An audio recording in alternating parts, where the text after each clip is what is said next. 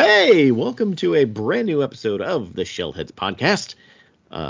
We had a little mini break there, a couple of days, but we're here. We're recording. I'm Sergio. I'm your host. I'm here with your other host, Jeff. Hey, Jeff. What's up? I'm doing okay. It's been a rough couple of weeks. Oh no.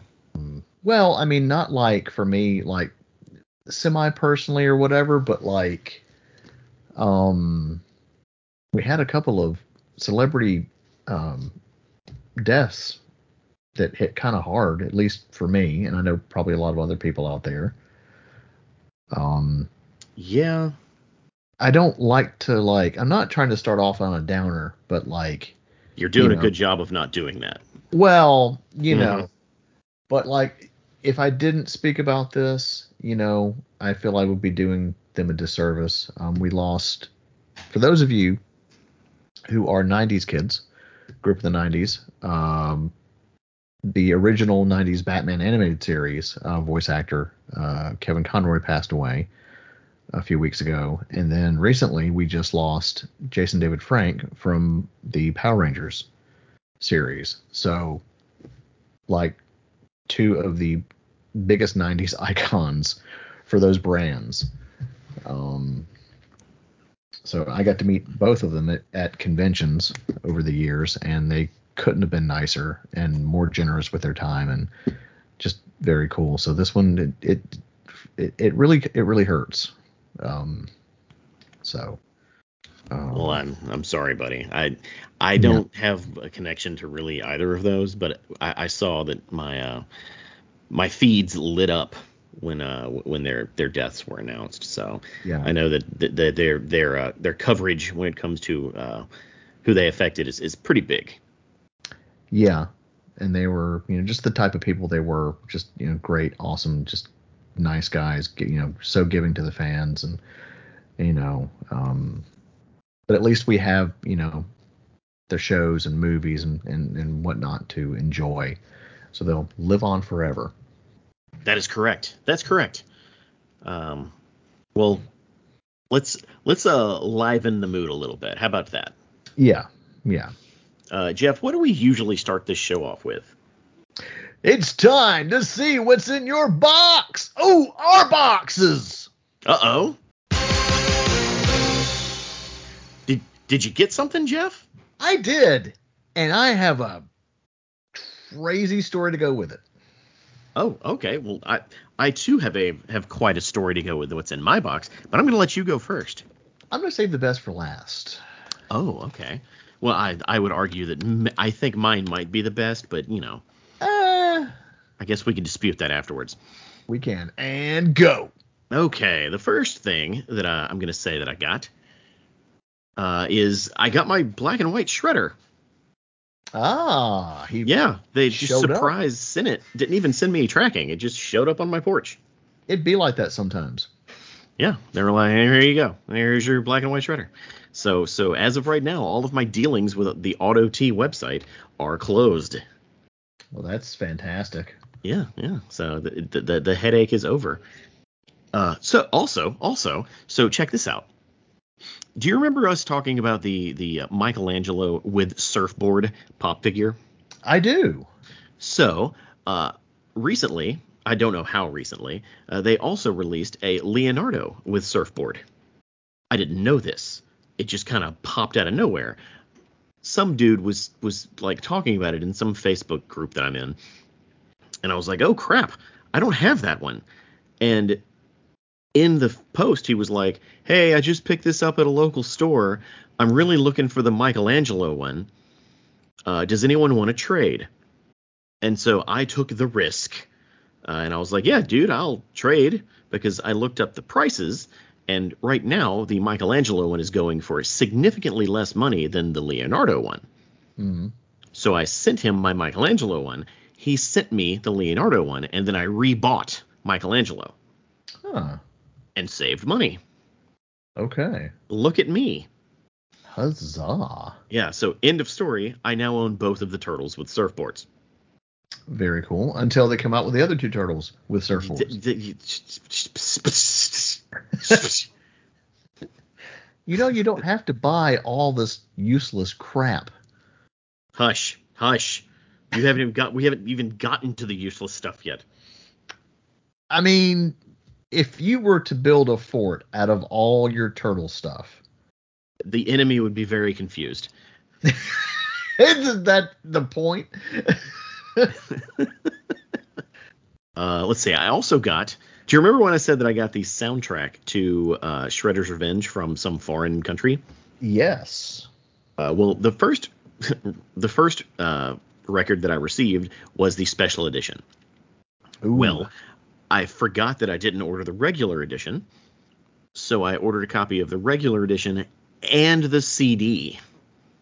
Oh, nice. To cover all of my bases. So now I have all of the editions. Very cool. And the last thing that I got, it's kind of something we've been teasing for a few episodes now. Listeners might remember me saying that I bought the dumbest thing I've ever bought before. Is this it? Like the suspense is finally over after what, 3 episodes? It's been at least 3. Yes. Yeah. So I was surfing Instagram like I do, and one of the comedians that I follow on Instagram posted a picture of something she ordered from China, and she was so happy because she had wanted one for years, and it inspired me to do the same. What was it, Jeff? It was a stained glass Tiffany hanging lamp that says Pizza Hut on the side. It's a replica of the lamps that hung over the booths in Pizza Huts in the 90s. Say what? Yeah. So the story behind this is I've always wanted a hanging Tiffany lamp like that. It just creates a mood in a room, right? And whenever you look for them brand new, they're like hundreds of dollars, and I'm willing to pay hundreds of dollars for them, but I want them to be special, Yeah, or even if they're like, used, they still go, because somebody's got to have those salvaged somewhere in some warehouse, in the U.S. Yeah, like original Pizza Hut Tiffany lamps go for thousands of dollars. Yeah. But there is a company in China, and it might even be the company that made them originally. I don't know. But there's a company in China that will sell you one, or sell you 50 of them. Oh, wow. Yeah, you have to buy 50 of them at like $100 a piece. Wait. How did I buy 50? This? I did not buy 50 of them, Jeff. I bought one of them. How did I do this? So what I did is I messaged the company, and I was like, hey, I'm with realitybreach.com, and we're looking to buy a bunch of lamps from you. But before we do that, I was hoping to get a sample so I could see what it looks like. And they were like, cool. Samples cost this much money, and it was like $100-something. I can't remember exactly how much it was. And we'll ship it, and it'll take 6 to 8 weeks to get there. And I was like, okay. So they sent me a quote unquote sample, and now it's hanging in my dining room. Wow. Yeah. Yeah. I really hope they're not listeners of the podcast. Okay. Look, who I ordered it from was AliExpress. Oh yeah. Oh, they'll come for you. No, what are they gonna do? What are they gonna do? I don't know. Well, I could just say I changed my mind. Oh, sorry, your lamp was not up to snuff. Well, I won't be ordering 100 of you. Wow. Yeah. Wow.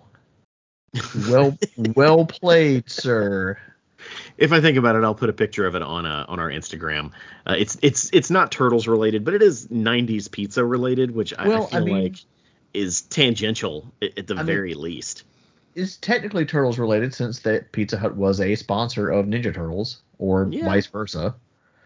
So, it was in the games. It got taken out of the games. Yeah. Got a coupon. Got a new.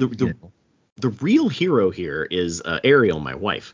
When I showed her the picture, I was like, this is what I want to buy. She said, all right, do it. And I was like, are you sure? It's like in the triple digits. And she was like, will this make you happy? Buy it. And I was like, yes. So I bought it. And then when it came in, I was just going to hang it somewhere over a chair, like out of the way. And she was like, no, put it in the dining room. That thing's way cooler than our current chandelier. So it's kind of the centerpiece of the dining room now. So you're going to have to take a photo of, with the lights, you have to set the ambiance. And you have to have a pepperoni pizza. It doesn't have to be Pizza Hut. It doesn't matter. It does have to be Pizza Hut. I don't know where you're going to find a Pizza Hut because ours is shut. There's Pizza Huts in town. Not in our town, but there's Pizza Huts around. You don't drive far to get pizza. That's true. I know better. So my favorite pizza is, Pizza Shack, so I will drive downtown. So Jeff, can you outdo that? No, I don't think I can, but so I had ordered a package and I'd gotten a notification that it was, had shipped and blah blah blah blah blah. And I had a bunch of other stuff that was coming that I'd pre-ordered like months and months and even last year back that were starting to show up. And I just kind of forgot about it. And then I was like, I don't, this isn't on my doorstep. I don't have this yet. So I went to go check the tracker and it showed that it was delivered on the 15th. I was like, no, it wasn't. So I'm like, I go out and check my porch and I'm like, is it behind something? Did they put it behind a plant? Whatever. I looked all over and I'm like, wait a minute. I go to the back of my house, look at my garage. It's sitting there at the back of my freaking house. And it had been sitting there for almost a week. Wow. And you just you didn't go out your garage? Well, no, we don't go out the garage. The cars are in the back. And I just never, there's like a garbage can back there. So it was like behind the garbage can. That's really weird. And like, it's not like you live in a bad neighborhood. It's not like them leaving it on your front porch would have been risky. Not at all. But here's the thing. The mailbox is closer to the front door than it is the back. Was it the freaking delivered house. By the post office? It was a DHL, but then delivered by the post office. Oh, okay. This has happened 3 times. It's probably the same driver. Probably, because whoever we got sucks. They got it there. It's not their fault that you don't check the tracking. But still, it's not their fault that you don't go out your back door. Hey, there's a fence and everything back there. We don't do that. But what is it though?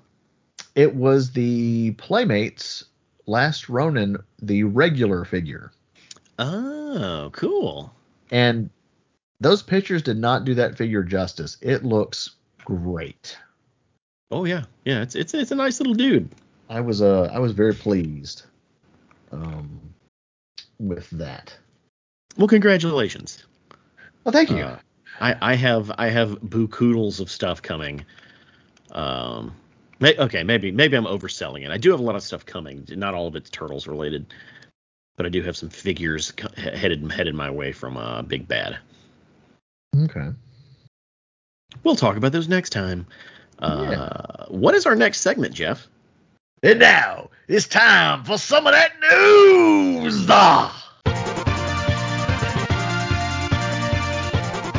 Oh, news, yes. It's my favorite segment. My favorite segment is news. I don't think I've ever said that. Really? Yeah. Well, there's not a lot of it this week. It's the holidays, man. No, I'm no one still looking. announces anything over the Thanksgiving break. No one's I'm still. working over Thanksgiving break. Oh, that is true. What is our first news piece? Piece of news? Piece of news. Piece of news. Well, there's been a slight update about the upcoming Turtles movie from Seth Rogen himself. I know this is count as much of an update, but I'm just going to read verbatim what he said. Okay. It says, we've found a way to make it deeply personal. It's a teenage movie. We're putting a lot of our own feelings of awkwardness and insecurity and a desire to belong, to be accepted, and all that into this movie. As I sit around with the other people working on it, he added, I'm like, we found a way to care about this, which is great. That kind of speaks volumes because, like, when Seth Rogen's involved with any kind of comic property, one tends to worry, especially since his Green Hornet film was not well received by a lot of the longtime fans. But since then, he has worked on the Preacher series and The Boys.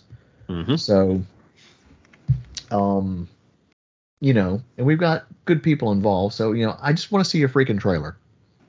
Yeah, that's what you followed up this news with when you sent it to me. You were like, I want a trailer. It's like, it's I not coming used out more till colorful August, dude. language, but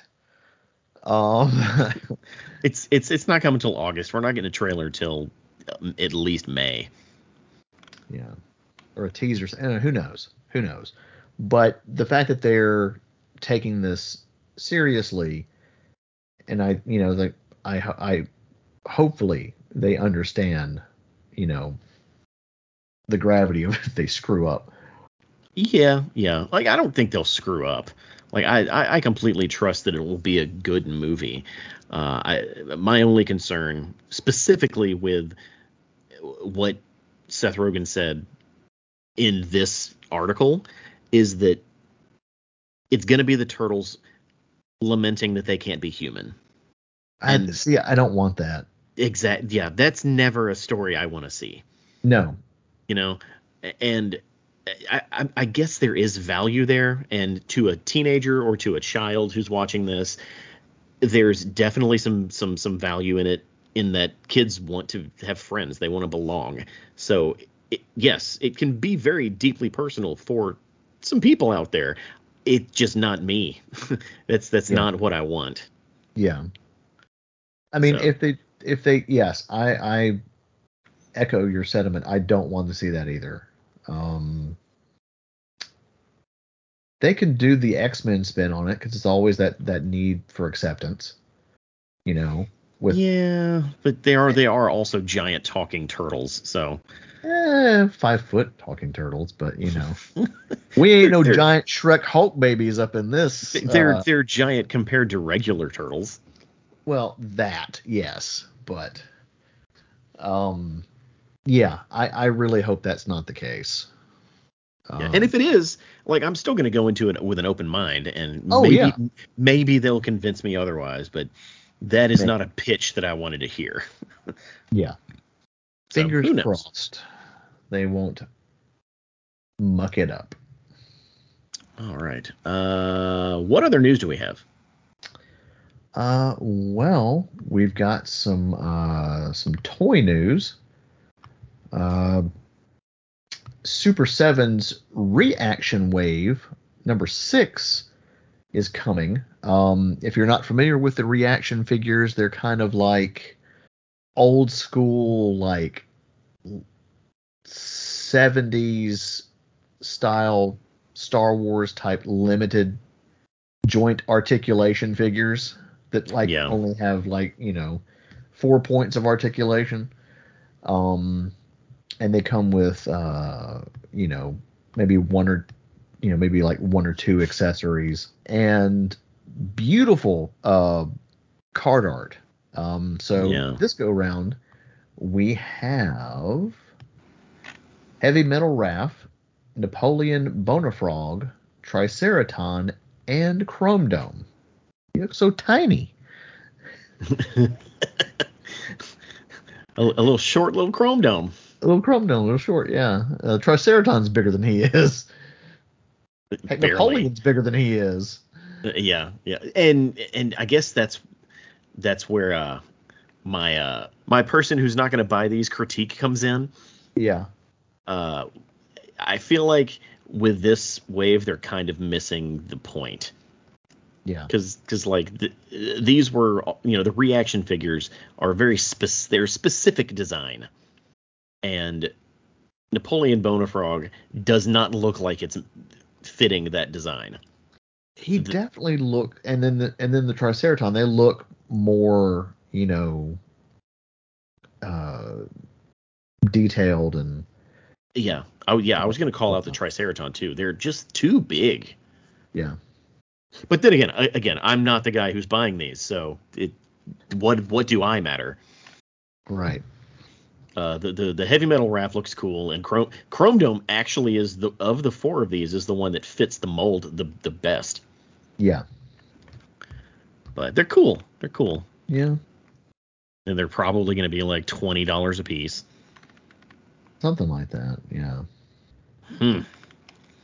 Does it say when they're coming? Probably next year. Let's see. According to their pre-order listings, which I don't see. Here we go. It says fourth quarter of 2022. I'm like, we're already in it. They have 4 weeks. Yeah. All right. Well, if we're not going to talk about business quarters, don't worry about that. I have a piece of news, Jeff. Man, I thought you were going to go into like a full business breakdown seminar for the kids. No, it's just fourth quarter for regular people ends in December, but fourth quarter for a lot of businesses ends like a couple months into the year. Yeah. So I'm not going to go into that. So the IDW Ultimate Collection, this was a series of hardcover books that they released that had all of the original Eastman and Laird books in it. Basically all the stuff that was in canon, right? Yeah. They released a volume 6, which had all of the short stories from a lot of the one-off books. Uh-huh. And years ago, they announced that they were doing a volume 7. And volume 7 is just going to be a covers gallery. And they announced it, and it was pushed, and it was pushed, and it was pushed, and it was pushed. Finally, it's going to see the light of day in February of 2023. Oh, wow. Yeah. This is saying, the listing is saying it's going to be 176 pages. So that's 176 different covers. I don't know what that means. Wow. There weren't 176 books. So what is this going to be? Maybe a ton of alternate art, maybe? I don't know. Who knows? Let's see. I'm going to read the product description. All the covers and development art, there you go, from the earliest days of Mirage Studios in one archival collection with notes from co-creator Kevin Eastman. From finished pieces to the original sketches, pencils, inks, and paintings, including behind-the-scenes insights and never-before-seen works made available through the incredible archives of Kevin Eastman and Peter Laird. So I guess that answers my question. I mean, okay, let's look at it like this. From a archivist and like a historical standpoint, this is fantastic. Yeah. It's like, it's kind of like what they did with the Cowabunga collection and having all of those design documents that have never been seen by anybody outside of Konami. I love that stuff. It's like finding, I don't want to say maybe a lost piece of media, maybe. I think it's fantastic, and I probably will snag one just to see what all's included. Yeah. the IDW stuff where Kevin Eastman just goes all out and gives every sheet of paper he's ever written, a picture on to them. It's been very hit or miss, like very hit or miss. This one, since it's pulling from like original Mirage stuff, it's probably going to be way more interesting. But Yeah. who knows? Who knows? I'm 100% going to get it. I do have the volumes 1 through 6, so this will be a good bookend to the books. Nice. So you can pre-order that now. It's on Amazon. It's on Big Bad. It's all over the place. Oh, let's see. What you have one more piece of figure news, don't you?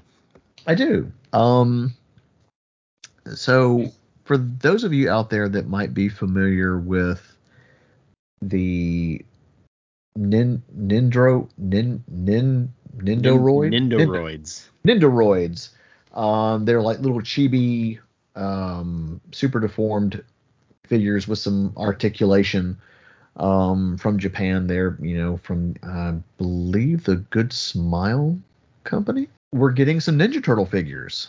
More to the point, we're getting all 4 original 80s version of the Turtles and the big Chungus himself, Krang, in the android body. Yes, we are. And these are adorable, Jeff. Yeah. They're sickeningly sweet. Yeah. The price is pretty scary. It is. They're roughly about 50 plus a figure. Krang, I'm not sure how much he will be. I believe these were shown like a trade show or something. There's no pre-order listings that I can find yet. But yeah, I've got a few figures. I've got a Gridman figure that I got from Offbeat, which I rather enjoy. So they usually come with like different, accessories and stuff. There's not really like an interchangeable head or anything like that. So there's probably not a serious, but face or whatever. But who knows what all will come with it. Yeah, if I end up with these in my collection, that would be awesome. But I don't know if these tiny little dudes are worth $55 a piece. Yeah. The only ones like that I've gotten were, if you remember, those literally like on point, like CBS style season turtle figures I brought over, and they had the metal feet. Yeah. I absolutely love those figures. I think those were about 40, 50 a piece. Ugh. Oh. Well, there's always an audience. Yeah. Well, I mean, they're superposable, tons of articulation, interchangeable heads. Yeah. So, fun stuff. All right. I think that does it for news, right? Yeah, there's not a whole lot this week. Yeah, and that's fine. That's fine. It's a holiday, so. Yeah. Well, one more thing I wanted to add. I hope everybody had a good Thanksgiving, or however whatever you choose to celebrate. So Sergio, I know that you're a bit of a holiday humbug, and you don't do a traditional Thanksgiving per se. What's the celebration that you celebrate for the last 8 years? Oh yeah. So we do Thanksgiving, but traditionally the weekend before Thanksgiving, we have like a I don't want to say a house party, but we throw a shindig at my house, and it's called Franksgiving. Now, You've been to one. I have. Did anyone this time show up actually named Frank? No, we still have not had an actual Frank show up to Franksgiving. Man, he'd be the king of the winter ball. And the whole idea behind Franksgiving is it's like a Friendsgiving. Yeah, I'm sure all of you have heard of those dumb parties. Franksgiving is Friendsgiving with hot dogs. And so and everybody has to bring their own wiener, right? Yes, yes. Everyone brings a pack of wieners, and it's some people bring, sausages. Some bring like vegan wieners. Some people bring your standard hot dogs. But it's basically a celebration of tubed meat. Vegan hot dogs. Yeah, yeah. Jeez. This year somebody brought chicken apple cinnamon hot dogs. Wait, no, chicken apple cinnamon sausages. Yeah, that sounds good. They weren't as bad as I thought they would be. So, have you ever at any Thanksgiving have you cooked any of the vegan meat in beef with the other beef? They all get cooked on the grill, dude. It was like, oh, these are the best vegan dogs I've ever had. Like, surprise. Yeah. They cooked on the grill. Like, yeah. I don't think anyone's ever brought them because they were actually vegan. They just brought them because they thought it was funny to have vegan hot dogs. Huh. This year the theme was the Glizzy games. The what? The Glizzy. You know what a Glizzy is? I don't even know anybody named Glizzy. Glizzy is a hot dog. It's what the youngins are calling hot dogs. What the Frankenfooter? Look it up. It's a thing. No. We played hot dog and sausage related games. I made an entire Jeopardy board of hot dog and sausage trivia that we played through. There was a hot dog eating contest. It was just a whole thing. We had a great time. That's a lot of wiener gobbling. Yeah. Don't ever say wiener goblin again.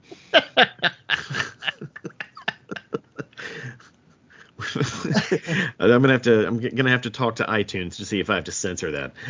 You don't. They're not even listening to any of this. I can't say anything right now. Like Funkin' Wagnalls. They're fine. Yeah, that's news, right? That's it. Yeah. Let's move on to. I hate I missed it this year. Maybe next year. We're 8 years. We're 8 years going on Thanksgiving. So. Oh man, the Big Ten. That's gonna be a big one. Yeah. We're gonna rent out the warp zone and just leave hot dogs everywhere. Oh God. Let's move on to our main topic, Jeff. All right, but first, let's take a break.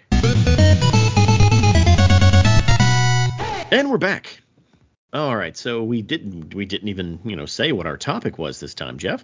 But we watched 9 more episodes of the 2K3 cartoon from the year 2003.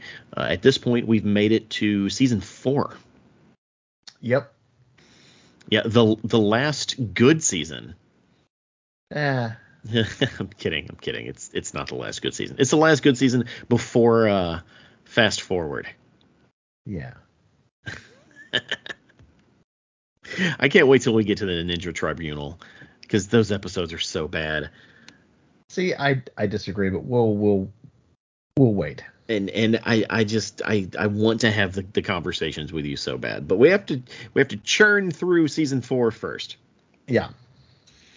And we watched episodes 401 through 409. A couple of notes on this: in the previous season, at the end of it, the Turtles defeated Shredder.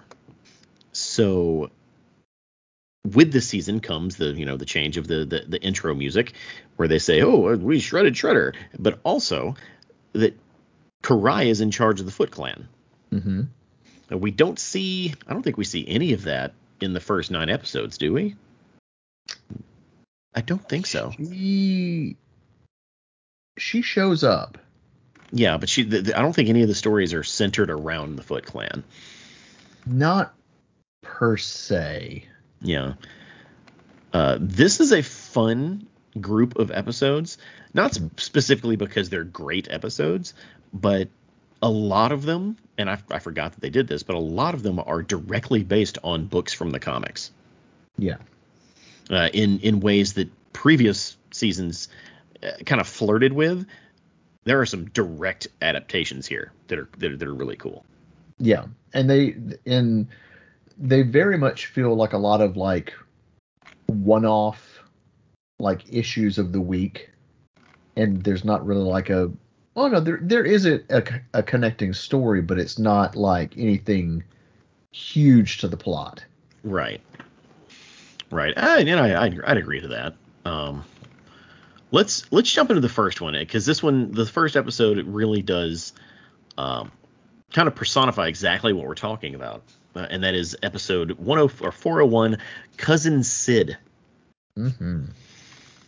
And I've got a quick synopsis of it. This is actually a longer one, a longer good synopsis. Here we go. After the final battle with the Shredder, the Turtles and Splinter became bruised and injured. April O'Neil and Casey Jones take the injured heroes to Casey's grandmother's farmhouse in Northampton to recuperate. As they rest, our heroes have been confronted by Casey's good-for-nothing cousin, Sid Jones, who is desperately seeking a treasure that was that their grandfather robbed from a train. So he can repay his debt with the Purple Dragons from Northampton. How will the Turtles and the Splinter fight back the Thugs with their injuries? We'll see it. Okay. So this episode is very much based on Tales of the Turtles, Volume 1, Number 1.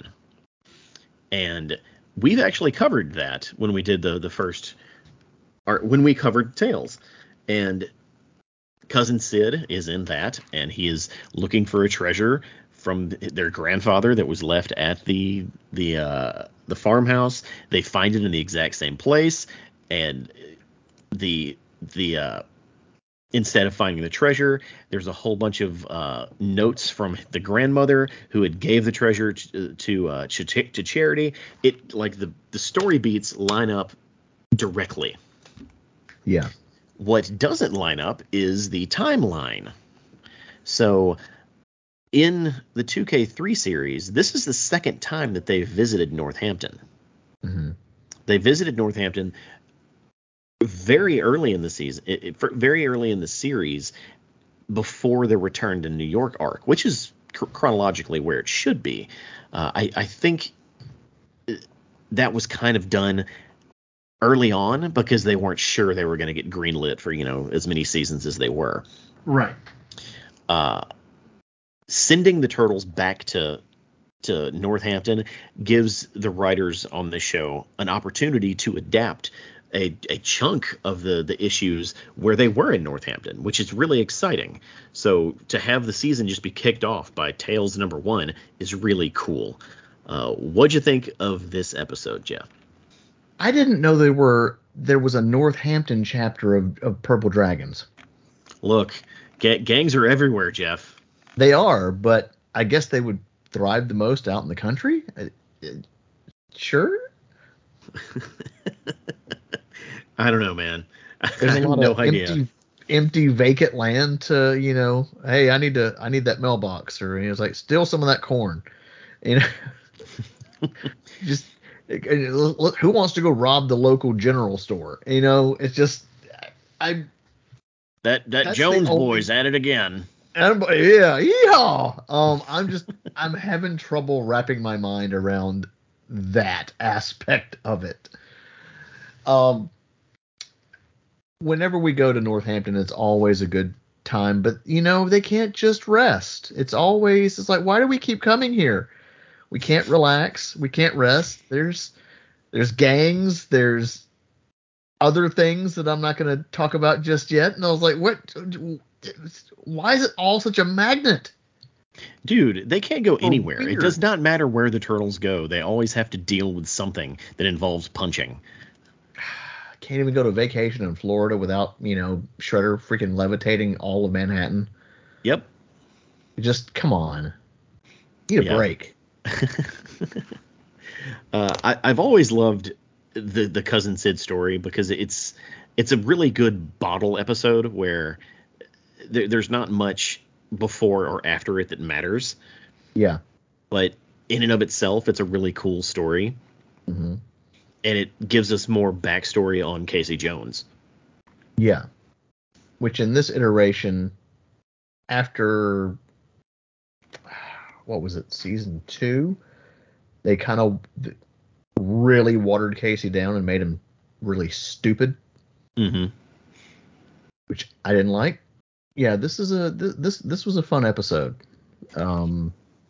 Probably my most favorite part. The turtles are all like in traction. Master Splinter literally had all of his hair burnt off. Mikey has broken legs. Leo has not only a shell scar, and he got stabbed by Karai.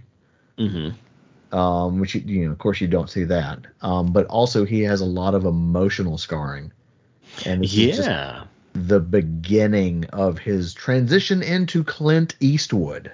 He is he's a very Clint angry boy. Eastwood? Yeah, he's a very angry boy in these episodes, and that I don't know if turtles have nerve endings in their shells, but that chunk of the shell that's missing, it looked really painful. Yeah. But I do like when shows make meaningful changes to their characters. Like give a character a visible scar and then make them have that scar the rest of the show. Yeah. It's a nice touch. Yeah, because in not only what's going on, but animation is very formulaic. That's why every episode of Scooby-Doo, they're always wearing the same clothes. Yeah. But with this time, it's because it's expensive to change all that stuff out and redo and whatever. But seeing Leo have that physical, just wound, just chunk taken out of a shell was cool to see. Yeah. It's rough. Yeah. You got any nuggets for Cousin Sid? Not really nuggets per se, but I did absolutely love them them having to grunt and groan and stealthily take out all the dragons. Yeah. Figuring out how to fight while they're injured. Yeah. It was a lot of fun. And of course, they're just laying on thick, the whole Raph and Mikey dynamic. I don't know, the part where it's Raphael's oh, let's just do this. It's no, put him in the closet. I was oh, I'm gonna get you. I love that. It's been a while since I've watched these, so I forgot how much I enjoyed that. Oh no, you go in the closet, Raph.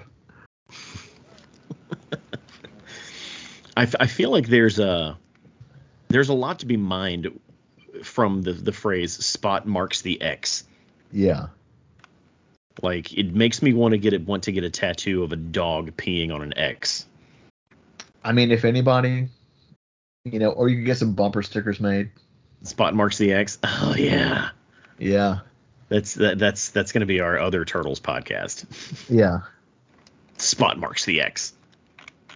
Okay, and it's already been copyrighted. Let's move on to the People's Choice.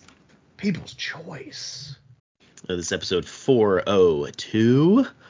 The Turtles go on a camping trip in the forest and explore an abandoned sawmill. Their sojourn is interrupted by an extraterrestrial mech that crashes into a nearby lake. The Turtles meet an alien, Johanna, who is nominated to fight the corrupt Moira in fair combat. When Moira arrives on Earth, bringing with her an unfair advantage, the Turtles rush to Johanna's aid. Meanwhile, at the farm, Casey struggles to express his true feelings for April. So, this is another one. This is another Northampton tale that is directly pulled from, this one's from TMNT Volume 1, number 13. And it's a pretty like it's a pretty good adaptation. It doesn't change too much. It does add the Casey April backstory, which I don't remember being in the comic. What'd you think? I I enjoyed this one as well.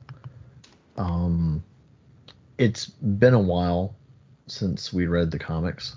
so um, again, I think well we don't. Well, another thing is too is like in the previous episode they're all the turtles in rough shape, and this one they're not so much in rough shape. So we all know that time passes differently in like films. Like if you're watching a 2-hour movie, they're like, wait, how did Padme get space pregnant and have twins so quick in an hour? You have to Because understand it's that. been 9 months, man. Yeah, exactly. Yeah. So you have to understand that time, has passed since then. So a week has been 9 months, or whatever. So all this craziness going on out in the wilderness, nobody can hear it. Nobody can see anything. And it's like, oh yeah, this stuff happens all the time, all the time. You would have thought that some local had seen, oh, there's a giant comet flying towards, the Jones house, the Jones family farmhouse. Nope. Yep. Dude, this remember the episode of the 87 cartoon where Leonardo was it like a farmhouse? Yeah. Yeah, like you're describing that because, those that was just full of, hillbilly idiots who were like, "Oh, it's an Leonardo, you're an alien." Yeah. But these alien ships could have crashed anywhere on the entire planet, but they crashed in Northampton in the turtles' backyard. Yeah. Yeah. Um, I always like interesting monster designs, and these are some of like the most interesting ones. Yeah. Of course, this wasn't a fair fight between, what was her name? Johanna and Moira. Yeah. I think she brought her backup goons, and there's some interesting stuff going on. Some really good fights in this episode. Yeah, like there was a lot of fighting in this episode. Yeah. But they do finish the Johanna story by the end of the episode. This is another a bottle episode that can just easily be thrown in the schedule anywhere. Yeah. It kind of is a callback to the original 87 cartoon where nothing there is no story arc.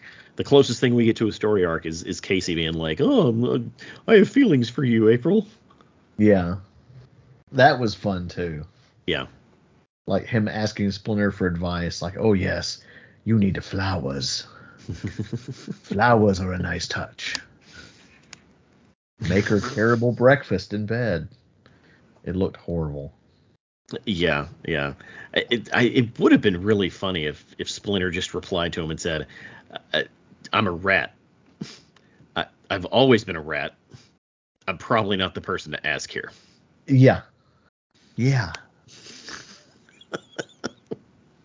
But no, no. Like as the sensei, he gives his advice, and it seems to have worked.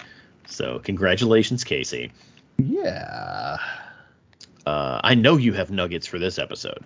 I do have nuggets. Shoot them. So when Johanna shows up in her like robotic uh, ship, Mikey yells out "Klaatu Verata Nikto," which is from uh, the classic black and white movie the day the Earth stood still, or if you're a fan of Army of Darkness, that's the words that Ash speaks before he picks up one of the books, except for the last word, because he's like, okay, that's it then, and all shell breaks loose. So that was great. They're fighting. Raphael's fighting some kind of weird symbiote looking worm thing. And he's riding on the back of him, and he yells, "Ye freaking ha," which is the takeaway I got from that was Tremors. I love Tremors. That's a great movie. Yeah. Tremors holds up too. It does. It's still very funny. It is. Just the first movie. Oh yeah, don't you don't need to watch any other Tremors movies. 2 is okay, but one is the best. I got that on remastered Blu-ray too. Looks so good. Is that all we have for this well, one? We had some kind of like lightsaber style weapons being used in here, which was kind of cool. But yeah, that's about all that I've got. Awesome. Yeah. Well then let's move to. Oh no. Okay. No, I'm sorry. Wait. We didn't see. This is the first episode we see like the back of Leo's shell.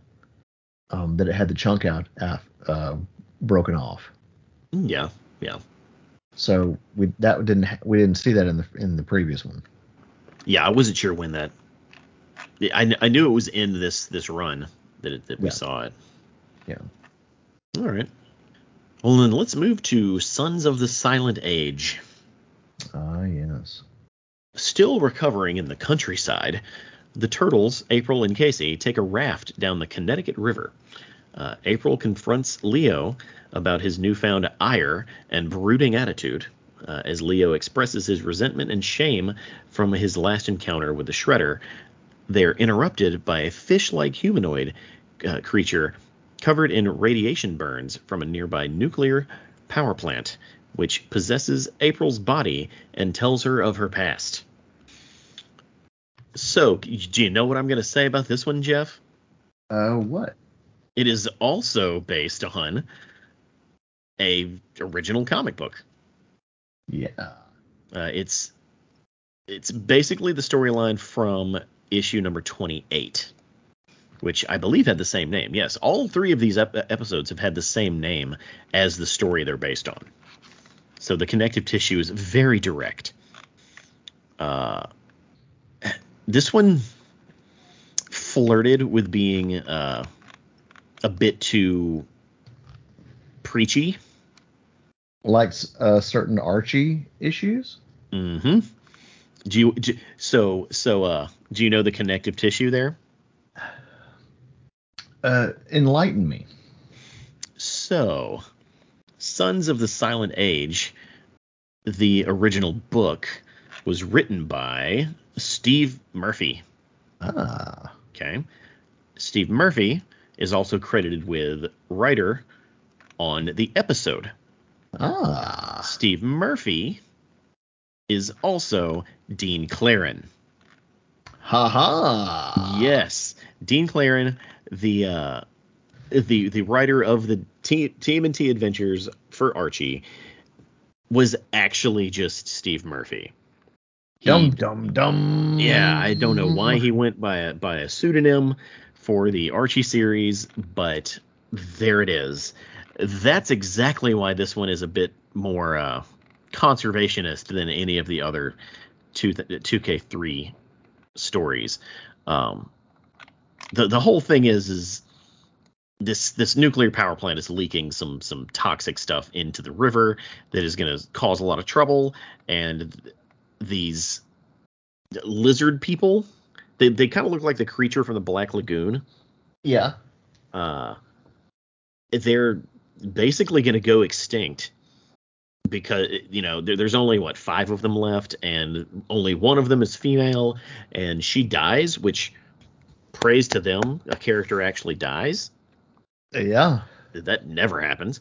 The only real difference, I don't remember in the comic them showing little tadpoles at the end of the book. Let me check that. Jeff, what did you think of this issue? Jeff, what did you think of this episode?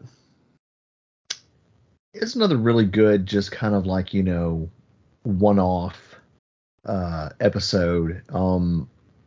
Turtles and monsters always just kind of go together. But they're not really, they're not bad monsters. They're just, trying to protect the female. And they start attacking. We get some fantastic underwater fights. Don't get me started on the underwater fights. No, They don't make any sense whatsoever. come on. They don't. They don't. Well, okay, I will give you. It makes about as much sense as fighting monsters underwater in Monster Hunter, which they did away with, and I hated those. Yeah, they don't make any sense. And looking at the original book, there are no tadpoles at the end of the book. It's nice that they added to the story. I don't know, man. Like the real power of that original book is seeing the species coming to terms with the inevitable extinction of them. Like that's the point. Like the turtles are the exact same. They're in the exact same scenario. Like the turtles can't procreate. There's no one for them to procreate with. So once the turtles die, their species is extinct. And there's four of the men and four of the turtles. Like it's supposed to be a mirror of their situation. And for them just to make it a happy ending with, oh look, she had eggs, it really neuters the story. It's kid show. That's like a gun with infinite ammo that you could just shoot at me every episode. Yeah. Like Left 4 you're Dead right. style. You have to make it a happy ending. Yeah. What else you got? Probably one of the dumbest things in the episode is when they were trying to sneak into the power plant and rig it to one of the cooling towers to fall to block any of the waste getting out. Donatello slips on the banana peel. I'm like, come on. Kid show, Jeff. It's like that doesn't happen, folks. Nobody slips on banana peels. Have you ever stepped on a banana peel? No. How do you know it's not slippery? I know better. I think they're pretty sure they disproved it. Is that like a MythBusters episode? Maybe. Yeah. Like they had to. You have to inject a bit of levity in this episode because it's dealing with some heavy topics, and the turtles basically like exploding that. What did they knock over? They knocked over a cooling tower to redirect the water. Yeah. And then the government was like, "Oh, this water is contaminated. How do we miss this?" Mm-hmm. Which I guess is a cool. Like all of these things are concessions that you kind of have to make for the media, the medium that they're telling the story in. Mm-hmm. But this is a very sad story that they've cleaned up to put on television, and the final product is not terrible. It is an entertaining episode as as a standalone episode. But when you look at the original story, that's where it kind of suffers. Yeah. Yeah. It's pretty heavy for Saturday morning fare. Very true. Very true. But it's really cool that Stephen Murphy has the writing credit on this. Oh yeah, definitely. Because let's see, People's Choice. Who that one is. Yeah, that was written by Baz Hawkins. I don't think he wrote the original comic. No. And Cousin Sid, the writer on this one, is Christopher Yost, and he did not write the original comic. He's a good writer. So this is the comic guy getting credit for the episode, which that's cool. Yeah, and that doesn't really happen a lot. Yeah. What nuggets do you have, Jeff? Not really any nuggets. No nuggets? No nuggies. Oh. I know. It's fine. Yeah. So we're moving on to Dragon's Brew? Yes. Okay. Dragon's Brew, episode 404. Hun returns to the Purple Dragons and heads a campaign hijacking weapons shipments.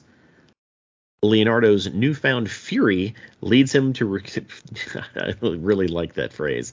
Leonardo's newfound fury leads him to recruit Casey to put a stop to these thefts.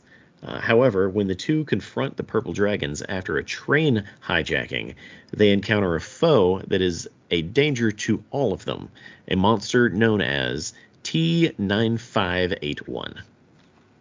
Okay.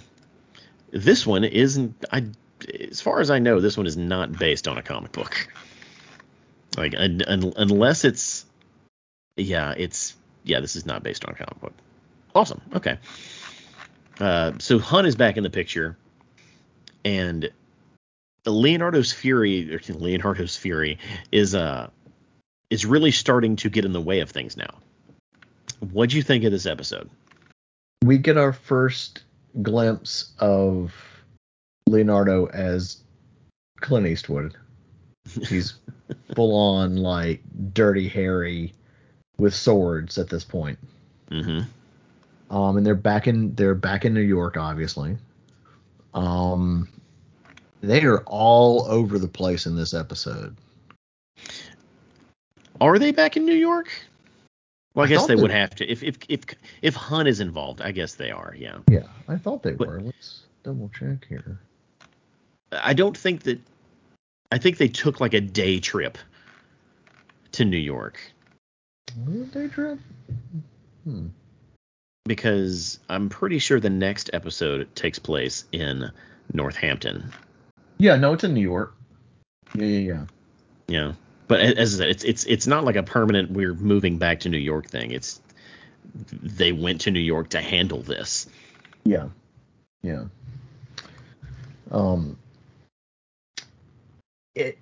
At first glance at the episode, it looks like a simple, hey, we're gonna go bust up an arms deal. Like we're gonna stop Hun, from getting, more powerful. Then it gets weird. It does get weird. Like, no context out of anywhere. Well, it comes into play later, but it's like, what is this? What is happening right now? And what do I mean by that, Sergio? What do you mean by that, Jeff? A freaky man spider mutant thing comes out of a frozen vault thing. Right. That even Hun didn't even know that thing was in there. Hun, stole these armaments, not knowing that they were coming from Bishop, who, you know how shady he is, loves hiding secret stuff in these shipments. And so this giant mutant dude, escapes, and now everybody wants to, everybody is fighting it rather than each other because it's overtaking all of them. Yeah. This is a really good example of Leonardo sticking his nose in somewhere that he shouldn't belong. He does that quite often in the series. Does he? Yeah. Really? City at War. It's not our fight, Leo. I guess you're right. He goes to see the Shredder, gets a new sword. I was like, come on. All right. I might have to give that to you. Like, most turtle stories are things happening to them. Yeah.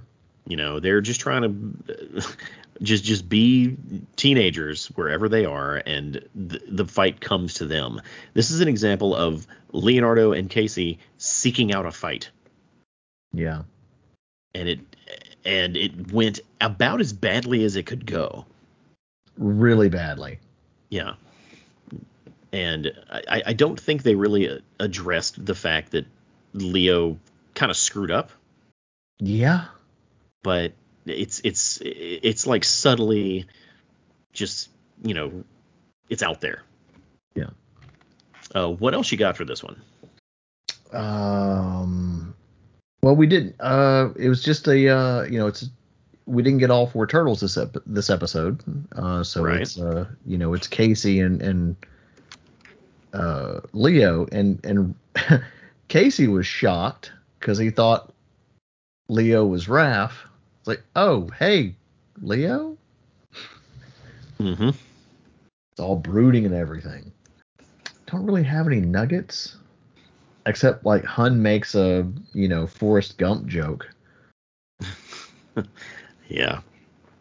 But that's pretty much about it. Okay.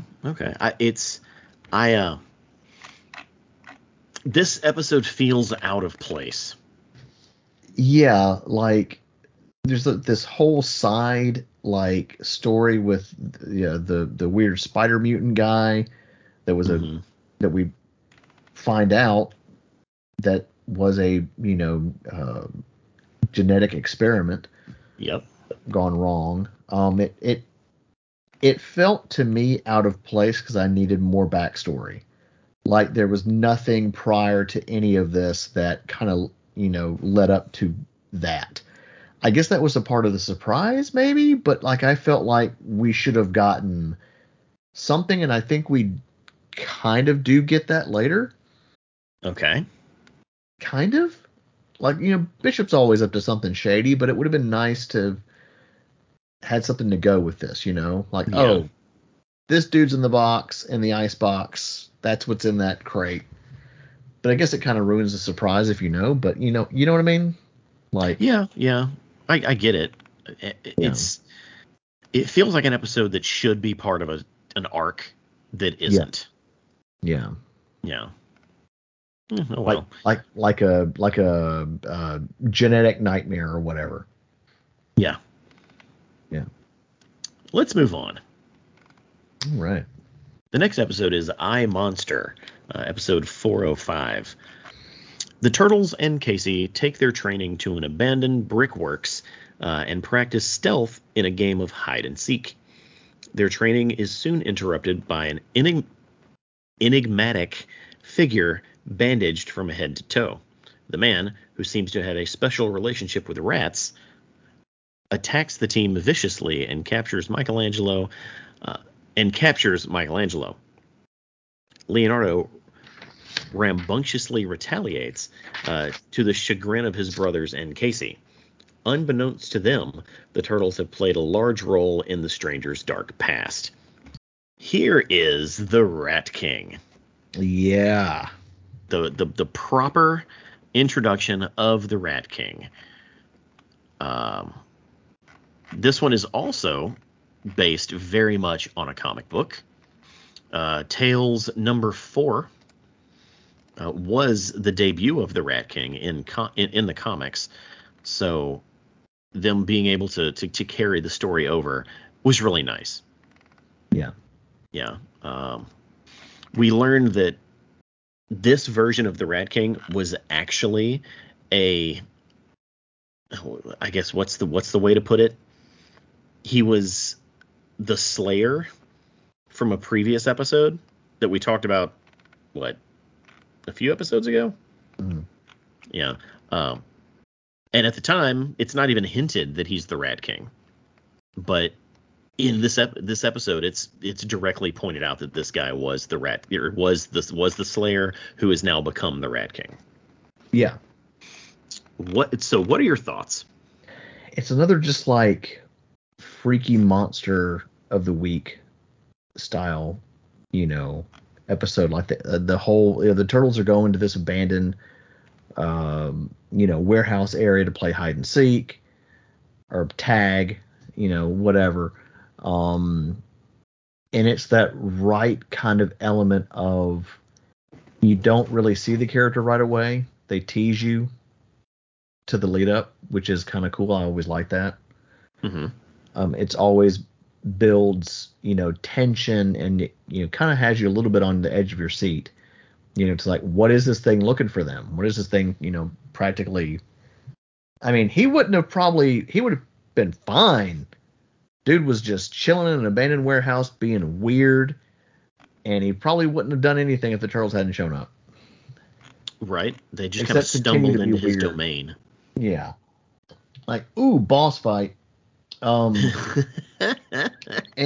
what a boss fight it was. With lots of early 2000s CGI on television. I was wondering if you were going to mention that. Yeah. It was just painfully obvious. So I was like, oh, how do we make multiple rats without having to draw them by hand? Ink and paint style. We're going to make a bunch of CGI. I mean, you still have to draw CGI. You get what I mean. But it's much more replicable. What's wrong with words today, Jeff? I don't know. Take another sip of your drink. Replicable. They're able to recreate it. Yeah. Much easier. Yeah. Replicate. Replicatable. That's not a word. No. Replicable. Get a dictionary. Fix your grammar. Yeah, it looks pretty janky. But in the absolute funnest way. Yeah. I caught myself laughing so many times. Like, there go that CGI rats again. Yeah. But success, there was enough rats for it to look intimidating. Very intimidating. Yeah. So mission accomplished, even though they had to go that route. Yeah. And like on top of the Rat King having the rats, he is very much a skilled fighter. Yeah, because he's got some bishop genes in there. Yeah. We also learned that apparently Raphael can just run through a brick wall. I mean, he RoboCop. Why not? No, he's not. RoboCop style. Yeah, I think that happened in the comics too, and I was like, what? That's not a thing. Yeah. And it also has kind of like a Freddy Krueger-esque style feel to it too. Yeah. This Rat King is sad, just like the other Rat Kings are. But this one does seem more capable than the other Rat Kings are. Mm-hmm. You got anything else for I Monster? I Monster is, of course, the name of the comic as well. Not really. Oh well. When Mike in the beginning, when Mikey, when they start tag, Mikey does like Three Stooges noises like Curly does, which I thought was adorable. I love Three Stooges. I just hear him go whoop whoop whoop whoop whoop whoop. I was like, just do it, just come on, it's great. Yeah, this isn't a direct, straightforward adaptation of the comic, but it's close enough that you know exactly what it is. Yeah, the original comic was written by Jim Lawson, but this episode was not. Let's move on to Grudge Match. Michelangelo is challenged by his former Battle Nexus rival, Claw, who feels that an interference? Yeah, okay, that's how you spell interference? Oh, what's wrong with me? Who feels that an interference during their final match gave Mikey an unfair opportunity to win. Given the fluke-like nature of his victory, Mikey turns to Leonardo for help in training him to deal with an opponent twice his size. Despite his claims of unfairness, Clu's father places a spell on the Battle Nexus to ensure that the rematch is a mortal combat. Trying to think. Was it his father that did that? It was his father that did that. Yeah. So this episode kind of drops out of nowhere. It's another trip to the Battle Nexus land, and we see the Daimyo and the Daimyo's son and they've just kind of been overtaken by Clue and Clue's dad, without the Domino really knowing it. Like, I'm starting to think that Domino's just an idiot. He's not like the all powerful overseeing, like, I feel everything, I know, I see everything. But hey, I mean, magic is involved, so, Like, I don't know, man. Like, he raised the ultimate ninja who ended up being a bad guy, and now he just lets Clue's dad just take over the place. Like, we might need to overthrow this Domino. Just saying. yeah. Well, he is centuries old. So then that's even more of a reason. Yeah. So of course, as we all knew, Michelangelo won again. This time with the safety measures turned off, and despite the battle being a mortal combat, he refused to, kill he refused to kill Clue. Clue? I'm not even going to correct you because I am having a wonderful time hearing you just. How do you say it? I don't know. Claire? Like, so like freaking what's his name from the Pink Panther movies? That's a reference nobody listening to this will get. Hey, Inspector Clouseau. Yes. No, people will get it. No, they won't. Yes, leave it in. They won't. There's a BIM. A what? A BIM.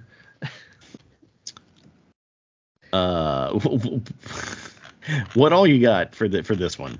This one was fun. This was very enjoyable. Mikey kind of gets his comeuppance out of how many episodes of him just ruling over just the fact that he's the Battle Nexus champ and driving Raphael absolutely insane, and all of his brothers insane. With that, so, which was very nice, and seeing him just kind of like, it's like with these chunk of episodes, Leo has been more dealing with the post traumatic events, of their last fight with the Shredder. And so he's more focused and on, like, we have to train 24/7, blah blah blah, and like, Mikey, you're not pulling your weight, blah blah blah. And he's very reluctant to go back into the Battle Nexus, and he's almost kind of cowardly, and that's one aspect I didn't like until he asked, nobody else wants to train him, blah blah blah, but Leo is offering to do that. And he kind of does that within like a very short span of time. Yeah, it's not even a montage, I don't think. No, not at all. And then Mikey's still not wanting to do it until he's given no choice by Claire. When he kind of like threatens his family, and like it just on like a light, and you realize why Mikey's one of the best fighters. Like, he just cleans his clock. Yeah. I love that Michelangelo he didn't want to fight, not because he's a pacifist or because he, didn't want to hurt anybody. He didn't want to fight because he didn't want to lose. Yeah. He's had this leverage over specifically Raphael for quite a while now, and he does not want to risk losing that leverage. Exactly. Which is very much a sibling rivalry thing. Yeah. Yeah. And you love to see it. Yeah. This was a fun episode. I always do like this, the Battle Nexus. How my stance on the Battle Nexus. It does not get enough attention. Yeah. They wrote it into IDW and it was terrible. Ooh. So I'm just really hoping that we get some more Battle Nexus stuff. Like, it was in Rise and it was pretty good. So yeah, that makes me sad. Like, how do you mess up, like, basically Enter the Dragon? That's exactly what this is. That's what the Battle Nexus is. Look, anything can be messed up, Jeff. Well, this is true. Yeah. But So how do you actually say his name? I don't know. Is it Clue? I don't think it's Clue. Claw? Claw? Clue? Clue? I don't know. Do you have any nuggets before we move on? Not really. Really? Yeah. Your stock of nuggets is shallow this week. Well, I ate most of them. Oh yeah, the I was holiday. hungry. Like there are chicken nuggets, but there's not turkey nuggets.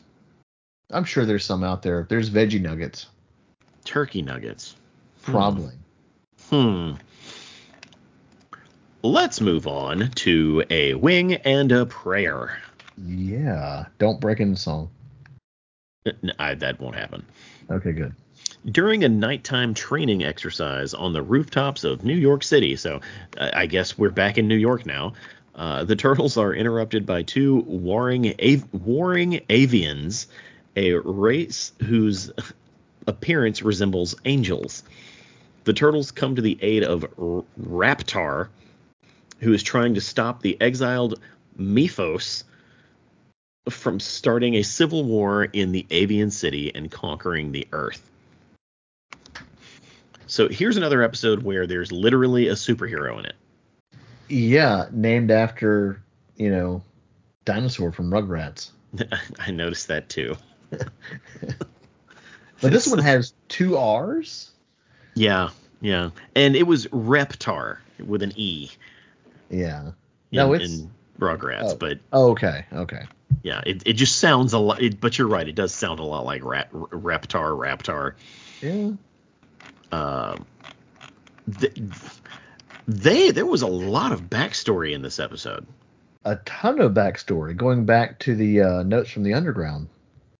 Yes, this does have connective tissue to the notes from the underground, and this is again a situation where the turtles they're just out there just chilling, and some giant entered world, potentially world destroying thing just falls in their lap, like the Death Star. Yeah. They stumbled upon yet another Death Star. Yep. And I do like the idea of the avian city, and on top of that, if you look closely while he's going through the backstory of all this, you see the lizard people from the Sons of the Silent Age. Yeah. As like the land dwelling people that, chose to live on the land rather than in the sky or whatever. It's a cool sub world, or I don't even know how to put it, because it's part of the 2K3 world, but it's not part of their world. You have the notes from the underground, you have the avian city, you have the Sons of the Silent Age, but none of those things are active players in the world. Yeah. Like Shredder's not trying to defeat the avian people. They're just not a faction. Yeah, because it's kind of a secret up in the sky. Yeah. Although you gotta think, as many commercial air flights that fly over there, they would have seen something. Well, if they have like a cloaking technology and they fly high enough. No, this is true. Like look, it's a kid's show. Hey. Come on. And on top of that, in Marvel, don't we have like what are those giant air thingies called? No, I'm not going to correct you. They're air thingies. The air thingies, what are they called? I don't know. They're basically the helicarriers. There we go, helicarriers. Yeah. I like Michelangelo every time he gets to meet a superhero. He just nerds out. Mm-hmm. It's great. What you got for this episode? Well, this is clearly a nod to Angel and Archangel. but them being two completely, different characters from the Marvel comics. In the beginning of the episode, we see yet again the only two cops in town. Yep.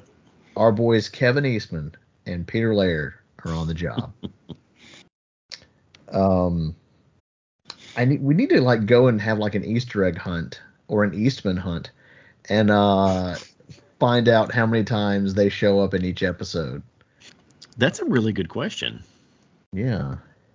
I'm surprised it's not like a category in like the Turtlepedia.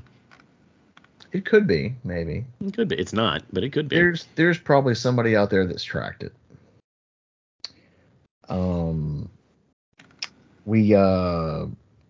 Mikey does his he gives a Yoda speech, which I thought was great.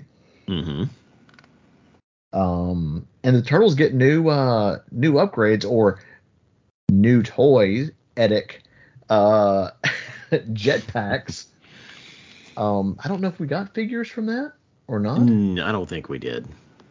But they missed an opportunity with that. Turtles with jetpacks? You know how I feel about Donatello just spitting out whatever vehicle that they need at every single moment. It does kind of bother me, but I would have much rather the what was his name? Raptar? Like, had he had some sort of magic transport device or magic transport technology that could just get them up to the city, that would have been much more comfortable for me than Donatello just pulling jetpacks out of nowhere. Well, guys, I just happen to be working on the exact thing we need. It is a kid show.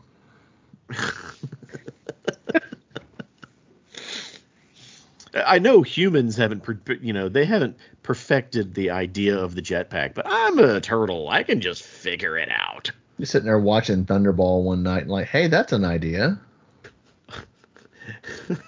I'm going to fix this problem that humans have been working on for decades. It's in my spare time. Just in case we have to go to some city in the sky, right? Hey, he's got the tools and he's got the talent. We also get a really big reveal about the Turtles lair. Yeah, the turtle lair, it has a giant crystal sun in its roof. Yeah. And like the turtles had thought that they had ran out of the crystals and they'd used all the power that was in them, and now they have a pretty big crystal bank, don't they? Yeah, like all thanks to Raptar. Yeah, I can't remember. He knew the secret combination to hit that stone on the third pillar from the right. Mm-hmm. Like, do they ever address that? Like, I don't know. We'll have to see when we watch these again, because I don't remember them being like, now that we have all these crystals, we can build ultra jetpacks and sell more toys and continue for more seasons. The secret crystal combat turtles. Yeah, I don't know. That is something that they could have pulled a lot of material from. Yeah, it was interesting to see. Yeah. Are we ready to move on to Bad Day, or do you have nuggets? Well, that's about it. Okay, that's what I thought. You already mentioned the cops, so yeah. Let's move on to episode 8, Bad Day. During a meditation session, Master Splinter's sudden collapse is the first of a nightmarish chain of events, which force the Turtles to face death, destruction, and tragedy. Matters become worse as they come face to face with the most contentious foes, who, forming an alliance, seek to break the Turtles' spirits. Wow, this doesn't describe the episode at all. How would you describe the episode, Jeff? I would say, I mean, it's a dream sequence episode of like what could happen, or you know, he was trying to teach the turtles a lesson mentally by going into their minds. It very much felt like the Over the Edge episode of Batman the Animated Series, like what if Batgirl had died. And Okay. There's like an all-out assault on Wayne Manor, and you know everybody, you know, because Commissioner Gordon figure out who everybody is, and that was an amazing episode. So that felt very much like that, because it was all over the place in this episode. Yeah, and it's this was all put together by the Foot Mystics. Yeah.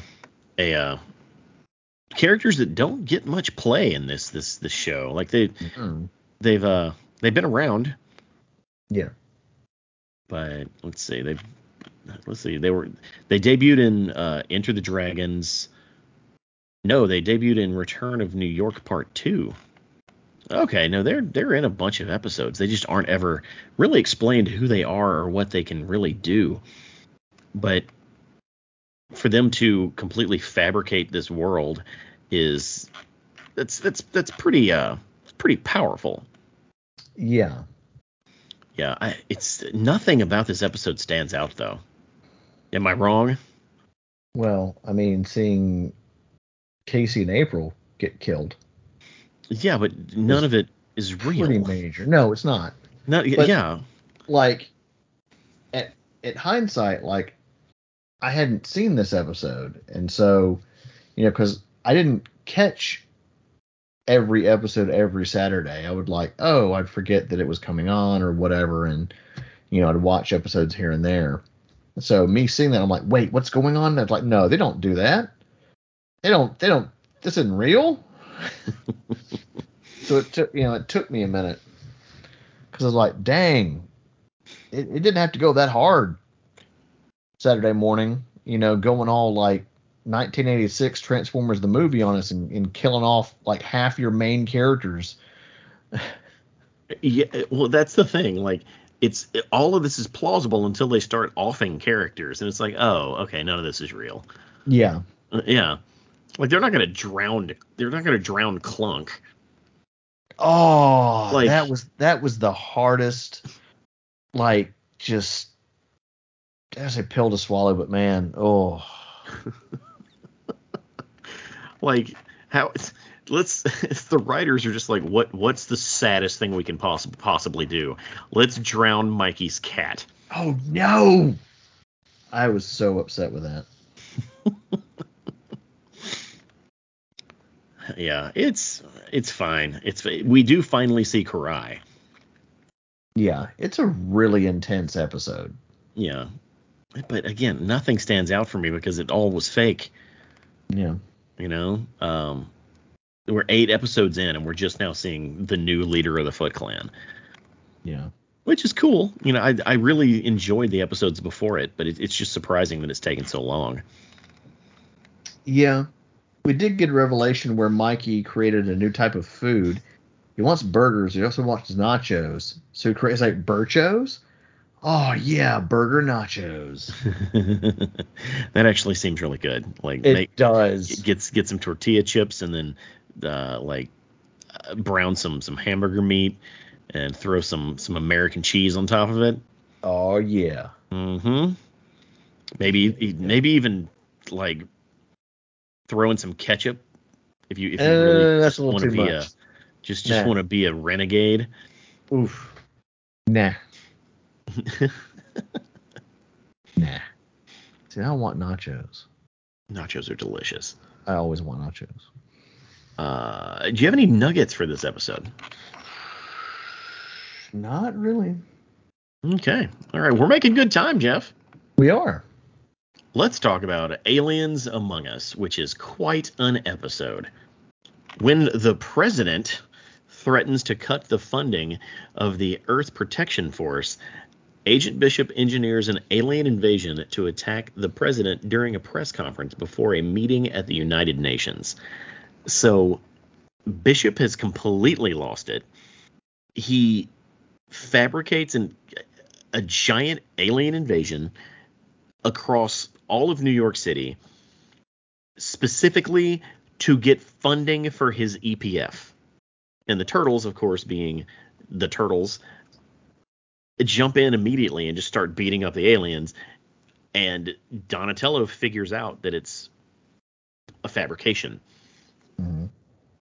And by the end of the episode, not only is the president saved by, or quote unquote saved by Bishop, by him showing up and being like, "Oh, President, we stopped the aliens," blah blah blah blah blah. So his plan works. The bad guy wins.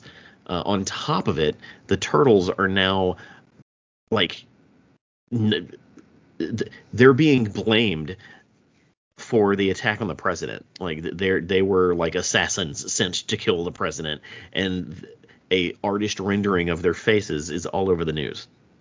Yeah. This episode goes places. A lot of places. What'd you think?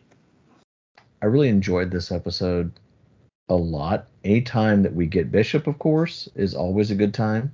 Yep. Because he is a force to be reckoned with. And it's a nice change of pace than seeing, Shredder in the Foot. Although I think they did a pretty good job of balancing all that out in the series.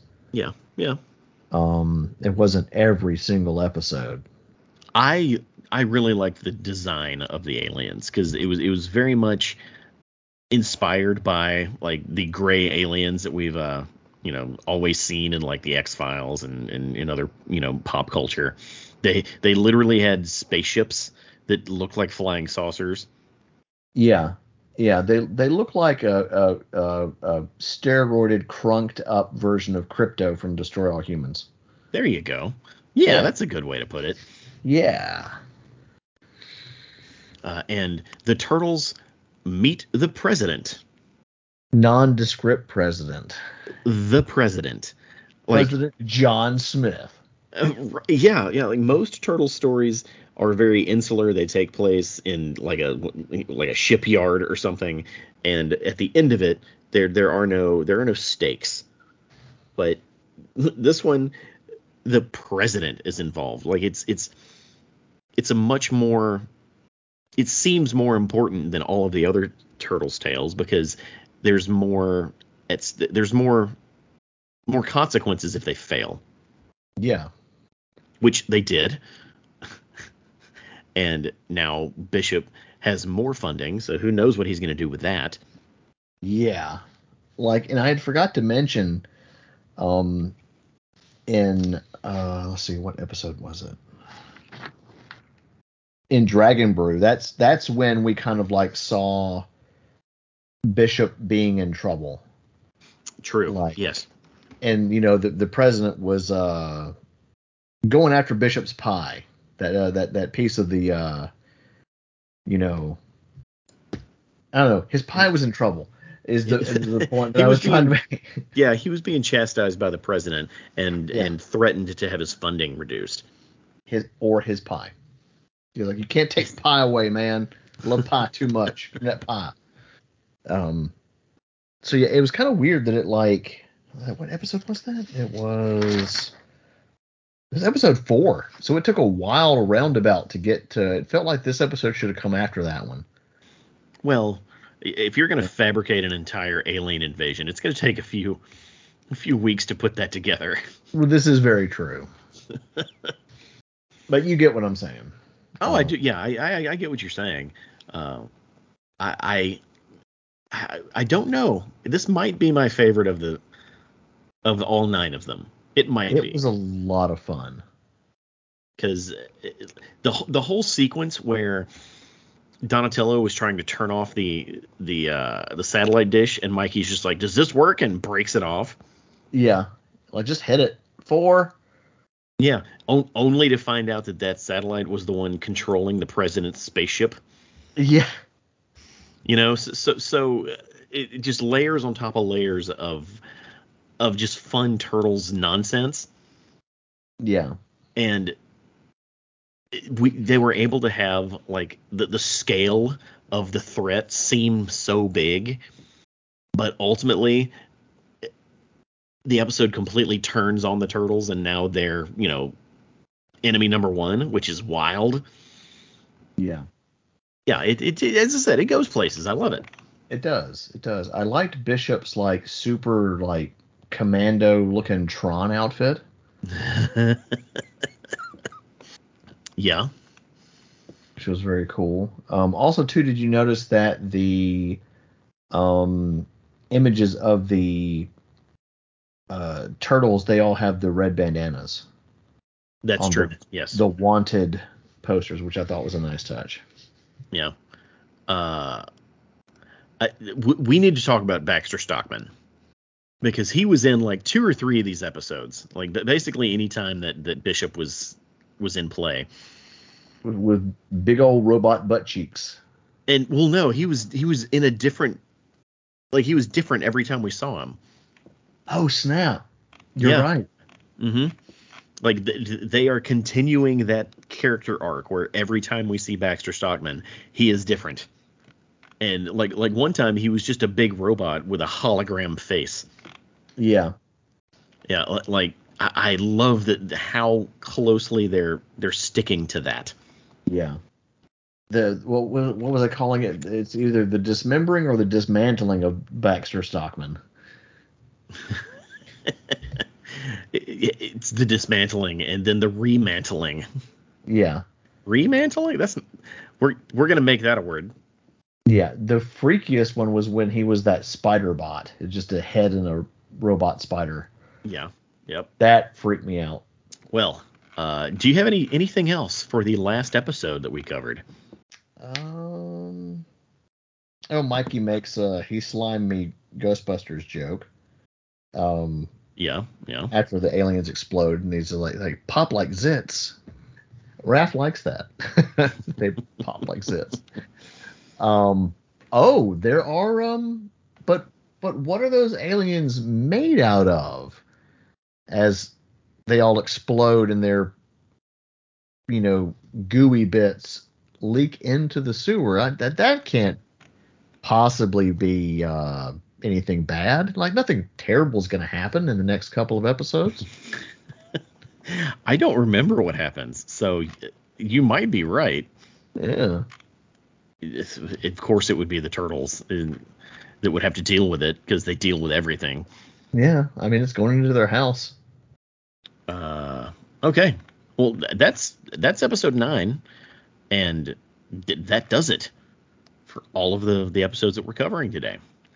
Yeah, that was nice and concise. We should try to do that more often. Yes, we should. I'm just going to save you the trouble. I'm not even going to ask you. Next time on Shellheads, we are covering the next and I believe last chunk. Is it the last chunk? Yeah. It's the last chunk of Mirage Volume 1 non-canon books. So it's going to be books 38 through 47. And these are all books done by guest artists and guest writers. And if you remember correctly, they get really weird. Mm-hmm. And so that's what's going to take us into December. Good sir. Yeah. And if we stay on schedule, which I plan on doing, we are going to have 3 more episodes this year. Mm-hmm. That Mirage episode, the 2022 Christmas special. Ooh. Yeah, and then we'll finish the year off with a character spotlight, a nice, easy character spotlight. That's a good way to round it out. Yeah. Yeah. Let me look at. Yeah, we could pull that off. We could do it. We totally can. Jeff, where are you going to be in between now and when we record next time? As always, Sergio, I'm going to be at the Warp Zone Arcade, Brandon, Mississippi's premier arcade, where we specialize in retro and modern games, from SNK, Neo Geo to PlayStation and Nintendo Switch. We also do retro game restoration, where we clean retro game cartridges, make them work like new, even clean up your old cartridge-based systems and get them running as best we can. And we do Smash Brothers tournaments every Saturday night. We're doing birthday parties and all kinds of other stuff.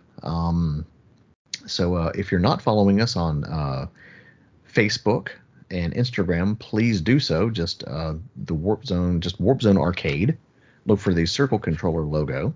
And if you're in the area and would love to come game with us, we'd love to have you. And where can we find you in between now and then, Sergio?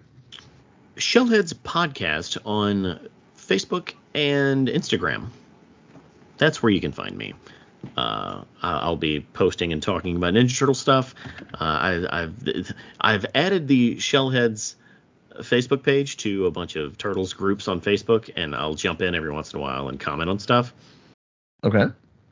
There have been mixed reactions to the stuff I've commented on, but you know what? That's how Facebook works. I'm not a fan of the mean people. It's like, come on, guys, come on. Look, man, that's the human race, bro. I know, but I'd rather not deal with it. Yeah, well, I'll deal with it. But yeah, follow us on our socials, and I guess tune in next time. You have your marching orders. You know what to read. That's yes. Mirage books 38 through 47, which IDW, I believe they reprinted all of those, so it should be pretty easy to find. Yeah. I'm Sergio. I'm Jeff. And we're Shellheads.